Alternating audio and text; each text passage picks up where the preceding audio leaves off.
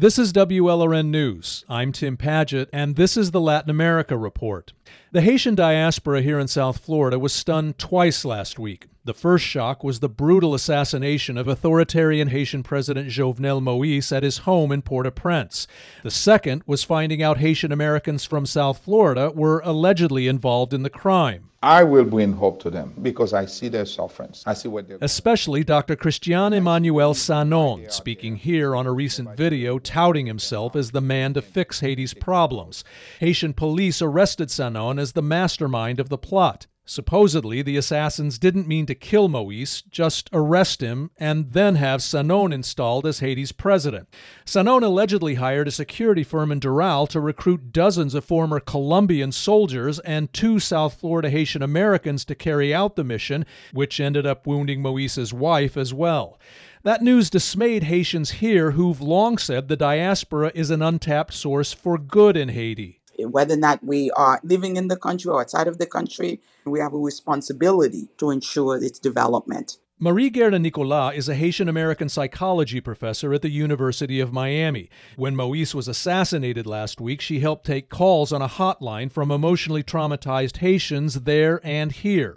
Nicolas says if there was ever a moment for the diaspora to step up and help Haiti out of its economic collapse, its governmental chaos, and especially its frightening violent crime crisis, it's now. Tragedies are a way of leading to innovations, and so hopefully this will serve as an opportunity for us in the diaspora to recognize the role that we can play. Haitians abroad send $3 billion back to Haiti each year, more than a fifth of the country's GDP. Many expats suggest that because of that, they deserve to play a greater political role in Haiti too, not in the criminal way Sanon allegedly tried to play it, but as champions of democracy.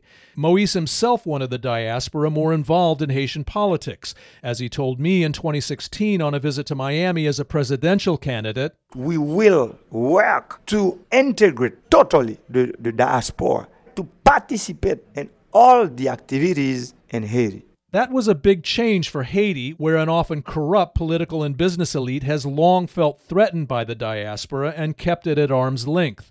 As president, Moïse even proposed a constitutional reform to let members of the diaspora run for president and other high offices in Haiti. Bokshi Edmond is Haiti's ambassador to the U.S., and he supports the idea. President Moïse always believed the diaspora cannot be considered only as an ATM whenever we need money. It is very important for them to have a say in the political discussions. But many expats see big problems with wanting to hold office in Haiti. Haitians living in the U.S. or Canada or France do bring democratic and capitalist know-how.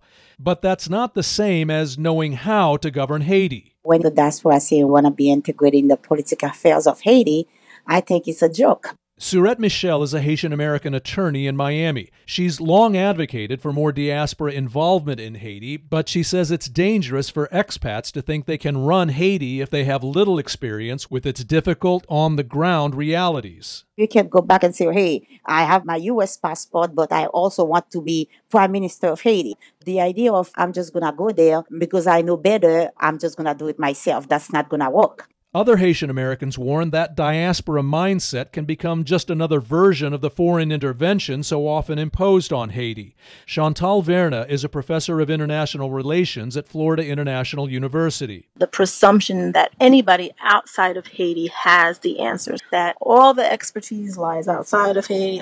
That's what colonialism was about, and that's why we need to listen more, be in collaboration, right? Verna says the best way expats can help combat Haiti's violent crime is by creating jobs there.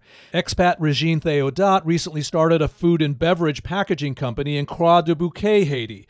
Theodat says expats also need to vote more in Haitian elections, which they're now able to do from abroad, and most important, she says, lobby the U.S. government for better Haiti policies. Our voice should be as loud as the U.S. State Department. It shouldn't be just waiting for what Biden has to say. It should be we're also waiting for what the diaspora have to say.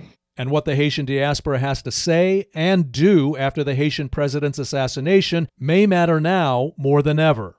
I'm Tim Padgett in Miami. This is WLRN News.